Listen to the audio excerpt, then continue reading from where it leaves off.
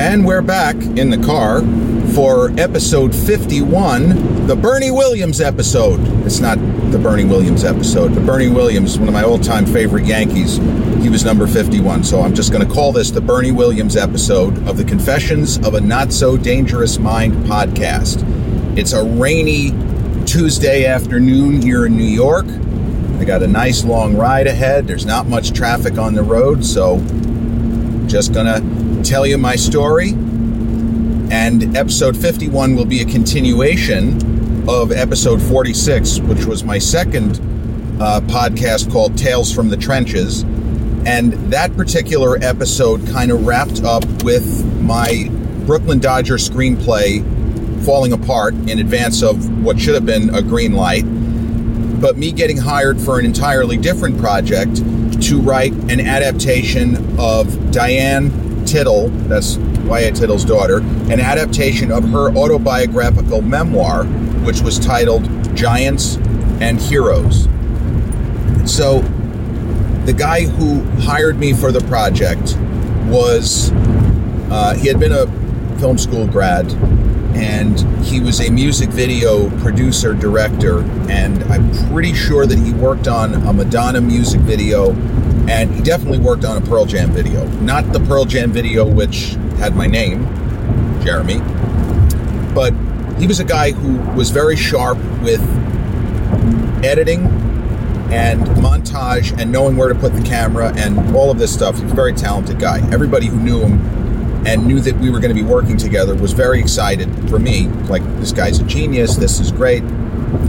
So the bulk of the story, the idea was that in some ways, through the eyes of the daughter, we see the kind of highs, lows, and in-betweens of Y.A. Tittle's playing days.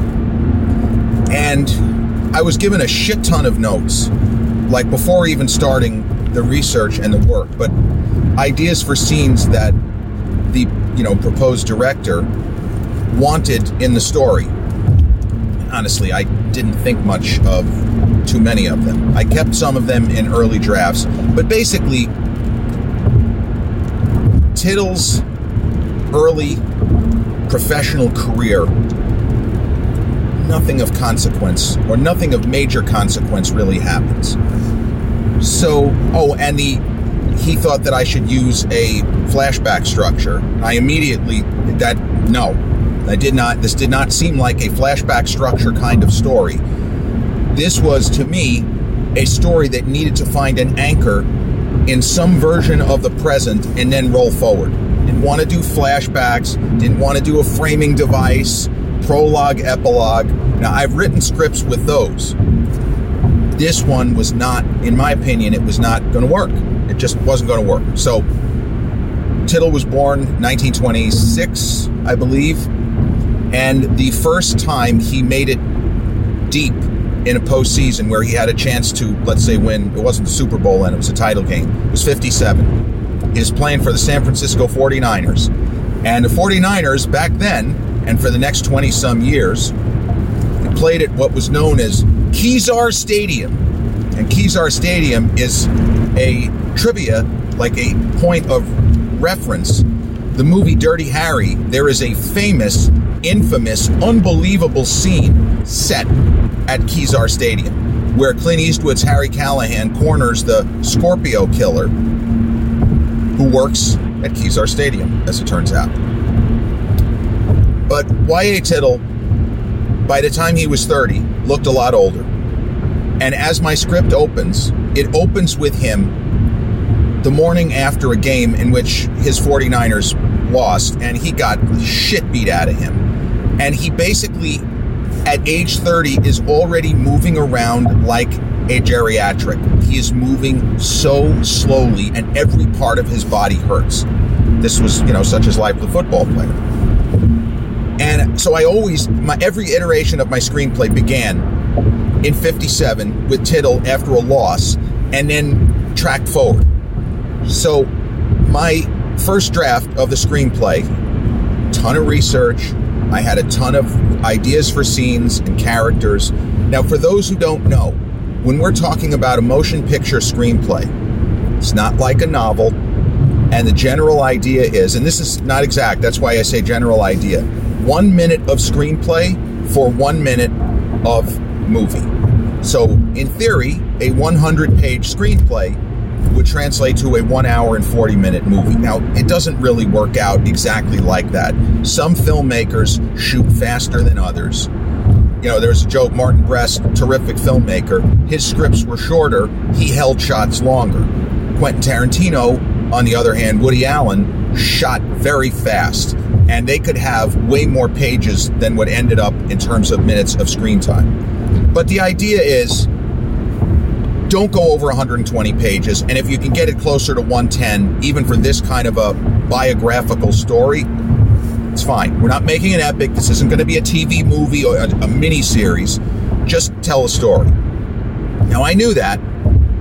I got the research done. I had dozens of ideas for scenes, and I started to write the first draft sometime in the fall of 2020. So I was 26 years old at the time. And I finished the first draft, which was 170 pages, way too long. I knew it was too long, but I also knew that within those 170 pages, there was probably a really good movie in like 115 pages. So I didn't want to start cutting because, of course, I was editing myself as I went along. I didn't just wake up one day and sit at the typewriter like Stephen King, banging out 500-page novels in a couple of weeks. It took me probably a month to churn out that first draft of 170 pages. I liked a lot of it. There were a couple of scenes that in my mind were running long, but it's not like when I finished it, I was thinking, oh, I'm going to cut this, I'm going to cut this. I didn't know. I didn't actually know what was going to end up being cut, or, you know, in a fairy tale fantasy, the director says, actually, this is all great, and this could be a miniseries. This could be more than what I was thinking. So I sent it to him, and he loved it. He was flabbergasted that I was able to turn in what he thought was such, you know, high quality work so quickly. But it didn't really seem quick to me. It was just, you know, I was knocking out pages every day. I wasn't racing through it, but I had a story to tell, and I had scenes through which to tell the story, and that's what I did. So the 170-page draft, which I'm not sure it even exists anymore in any format, Tittle was with the 49ers until the 1960-61 season. And then they kind of started to move in the direction of going to a young quarterback named John Brody. It appeared that Tittle's career was over. He gets like this miraculous trade to the New York Giants where he's ready to retire.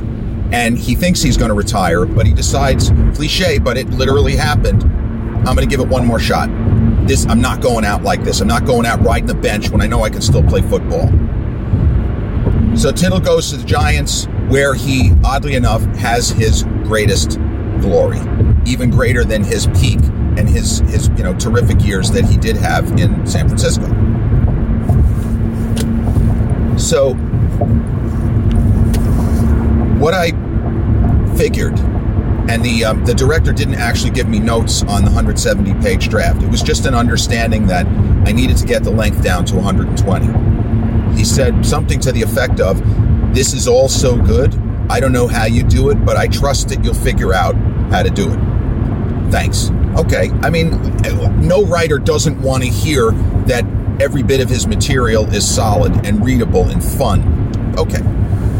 So the way that the script broke down, started in 57, it ended in, well, this particular version ended with Tittle retiring. It was sometime in the mid-60s. The later versions went in a different direction towards the end. But the script broke down roughly 50-50 with Y.A. Tittle's years, the last like 4 years in San Francisco, and the kind of main 3 seasons in New York. I made the decision that the stuff in San Francisco, huge chunks of it had to go, because there was about 70 pages worth of material with Tittle in San Francisco and 100 pages of material with Tittle in New York, playing for the Giants. So that was not easy. I went to work whittling it down and cutting.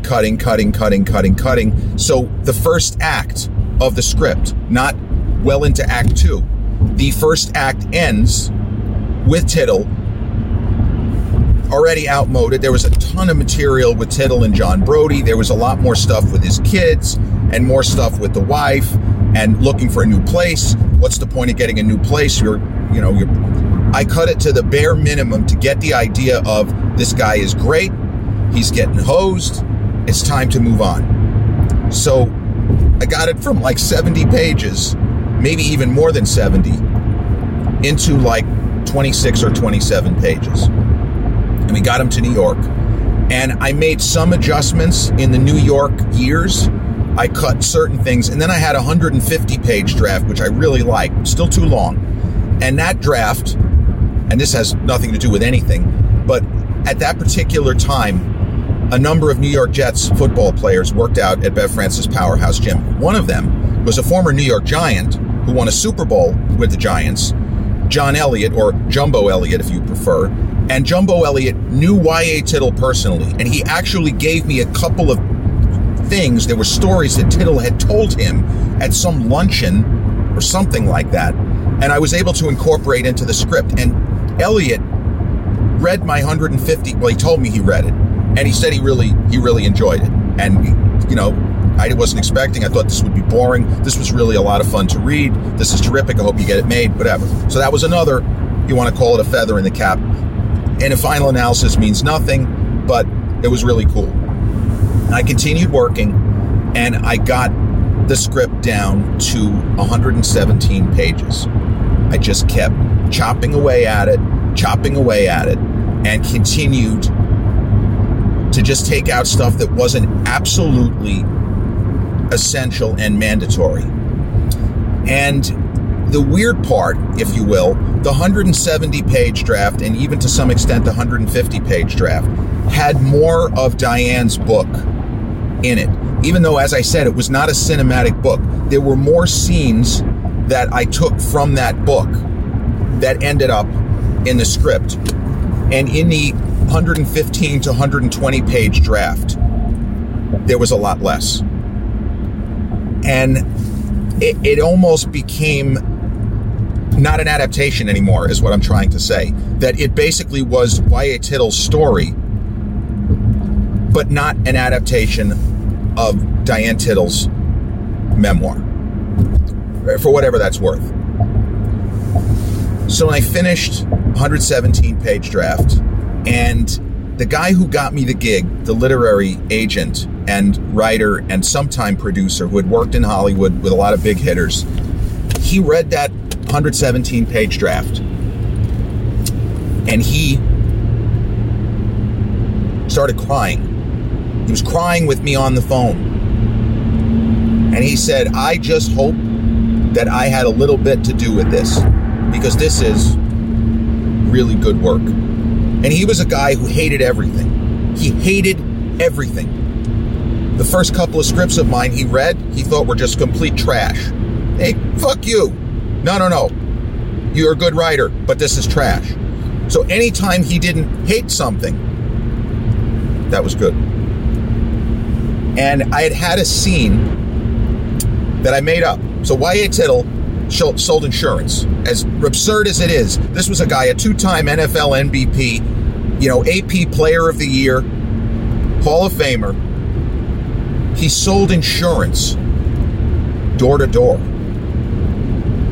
Wasn't with a big company. He was on his own. But he sold insurance door to door just to make ends meet. Remember, the players weren't making millions of dollars, even inflation adjusted. They were making money, but nothing like, proportionally speaking, nothing like now. So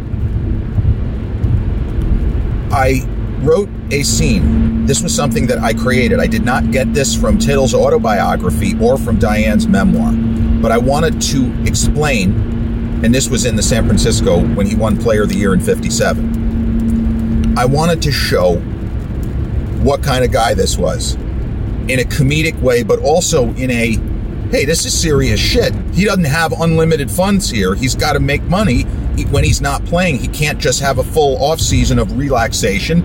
He's selling fucking insurance. So he has only a couple of leads, and he goes to this home of a family in the neighborhood with his daughter, and he meets with this couple who's, you know, fairly well off, we're led to believe. We don't know what the guy does. They're fairly well off. And they're not going to go with him. And you can, the way the scene is written, he's calculating that this is going to not be okay. He was counting on their business. So he pleads with them, asks them, and they're making good points. Why shouldn't we go with a larger firm? Goes back and forth. And all of a sudden, they got two boys, this mother and father. Two boys see who's at the kitchen table with their parents, and they go crazy. And YA, suddenly, light bulb goes off. And he says, how would you boys like to play a game of football with this old QB? And the kids go crazy. And Tittle ends up playing a game of two-hand touch, where he's the permanent quarterback and alternating who's on offense and who's on defense with the boys for hours. And they signed the deal. Now, when I wrote this scene, I wasn't like, oh my God, I'm so good. I just said, no, this is cool. This shows he's using his notoriety. He's using his celebrity to try to get more business. There's nothing wrong with that. But I wasn't thinking that I did anything out of the ordinary. My agent and mentor said, that's the scene. That's the scene that's going to get this made, and the scene that people are going to remember. And when I'm thinking about it, that's why I'm tearing up, even though it's not a sad scene. But you had to have really gone deep with everything you did, from research to understanding the characters. And then he even said, you made that up. I know you didn't get that from any book, because he would have already known the story if that had been true. So anyway, he's telling me how great it is. He's working on, getting me paid, getting me some advance payment, because the contract was a little sketchy in that regard. And we go forth, and I meet with the director. He comes into New York. He, as I say, living in the Pacific Northwest. He comes into New York. We go over a bunch of stuff, and he loves the script, but he thinks the ending needs to be better. Now, the ending that I had, Tittle retired, and I ended the script.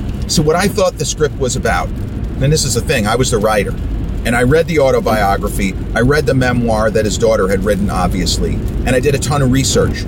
What I thought this was about was a man, I thought the irony of his life was that he never won. Spoiler alert, he never won a championship. He was a man who hated to lose, who burned to win worse than anybody. Like, he's the Michael Jordan level of hating to lose. This was a guy who was a brutal, ruthless competitor. Remember that shit with Tom Brady with the air? Tittle was the kind of guy that would have done that and slammed a football in your face. Tittle could not beat you badly enough. And there are scenes, true to life, where he plays games with his daughter, like ping pong, where he is beating her 21-0. He is beating her in billiards. He is beating her so horribly, but that's how he was wired. So this was a guy who was beyond competitive and whose hatred of losing was not normal. It was a pathological hatred of losing and a need to win that was also not normal. Like, everything was blood sport with him. Even playing a friendly game of ping pong with his daughter, beating her 21-1 game after game, 21-0, 21-1, 21-2. That's how he rolled. That's how he was wired. And he, unfortunately, never won. But my original ending, was showing him, now about 40, 41 or 42, retired, playing shuffleboard with his daughter's fiance and playing to win. And I thought it was a kind of humorous, ironic comment on the rest of the story. And the literary agent thought it was okay, but when I think back on it, he wasn't entirely sold, even though he didn't tell me that. He liked so much of the rest of it, he just didn't want it, like, get on my case about the last couple of pages, not quite selling it.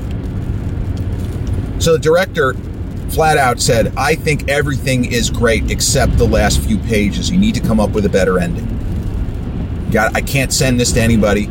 And he had contacts, he had people here. He was very close friends with a couple of major players in Hollywood.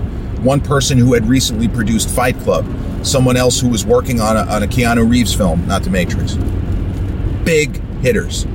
He said, the script's got to be right before I show these people. I know that, yes, there's always a chance they say, oh no, we can work on the ending. I love it. He said, but we want to get this as close to right. And I wasn't fighting with him. I wasn't arguing. He was right. So I felt I needed to rethink, well, maybe this story is not exactly about that. Maybe it's about a guy who, right up until the end, considered himself a failure just because he did not win a title. That his life is either a success or a failure, and it's a failure because he did not win a championship.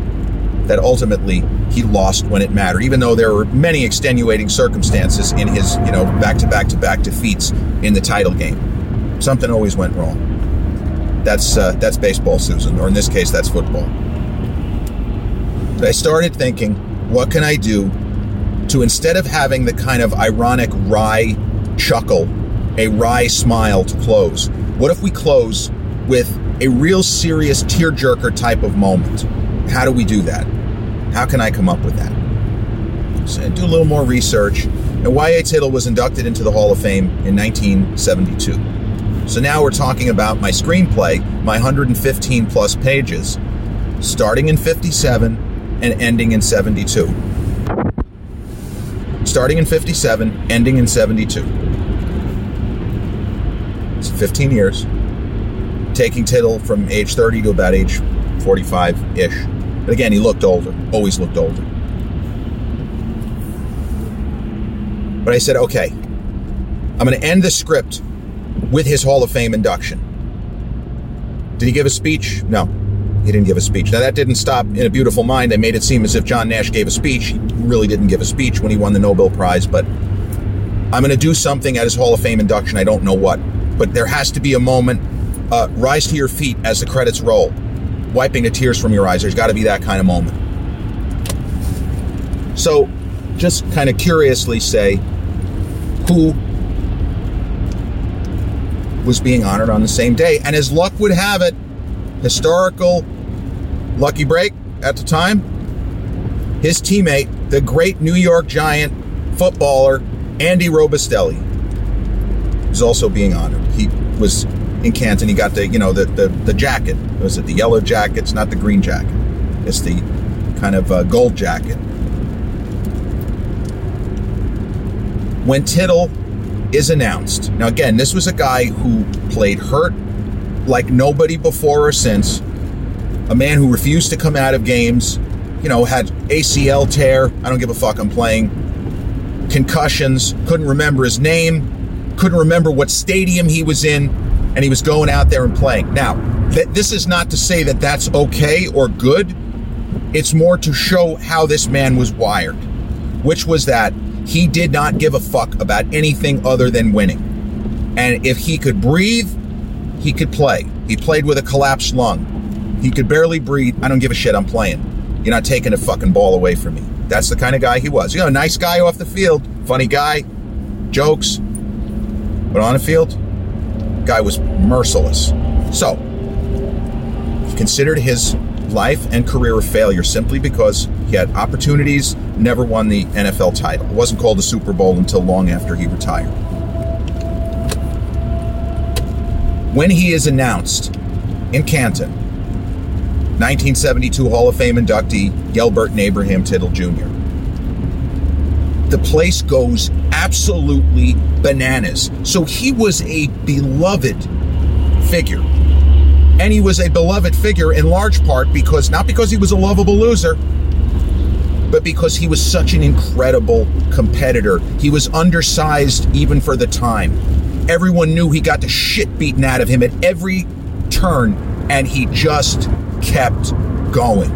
He kept moving forward, as Rocky Balboa would say. Don't stop nothing. Y.A. Tittle was don't stop nothing. He gets this unbelievable ovation from the assembled throng at Canton, Ohio, 1972 Hall of Fame induction. And it's so loud that he's embarrassed. He doesn't understand. And my script ends with him almost sheepishly, he's genuinely shocked, turning to his old teammate, Andy Robustelli, and saying what to him is an obvious question. What did I ever win? And Robustelli smiles and says, if you still have to ask, you won't ever know. And with that, Tittle, it finally hits him. The light bulb finally goes off. Son of a bitch. Maybe it actually was how I played the game. Maybe the fact that I didn't win is not what I'm defined by. Exactly. And so I ended the script with the brief exchange between old teammates and now Hall of Famers, where Y.A. Tittle, at the very end, as he's being inducted into the Pro Football Hall of Fame, finally has the come to Jesus moment where he realizes, my life wasn't wasted. I'm not a loser. It's how you play the game. I gave myself everything of myself on the field, and that's why they're cheering. They're not feeling sorry for me. They're appreciative of the effort I put out week in and week out. So when that draft was completed, and I sent it to all of the relevant people, through the roof. The agent, again, this is incredible. I didn't think you had it in you to make the ending this good, blah, blah, blah, blah, blah. Director also said, we're ready to go. This is perfect.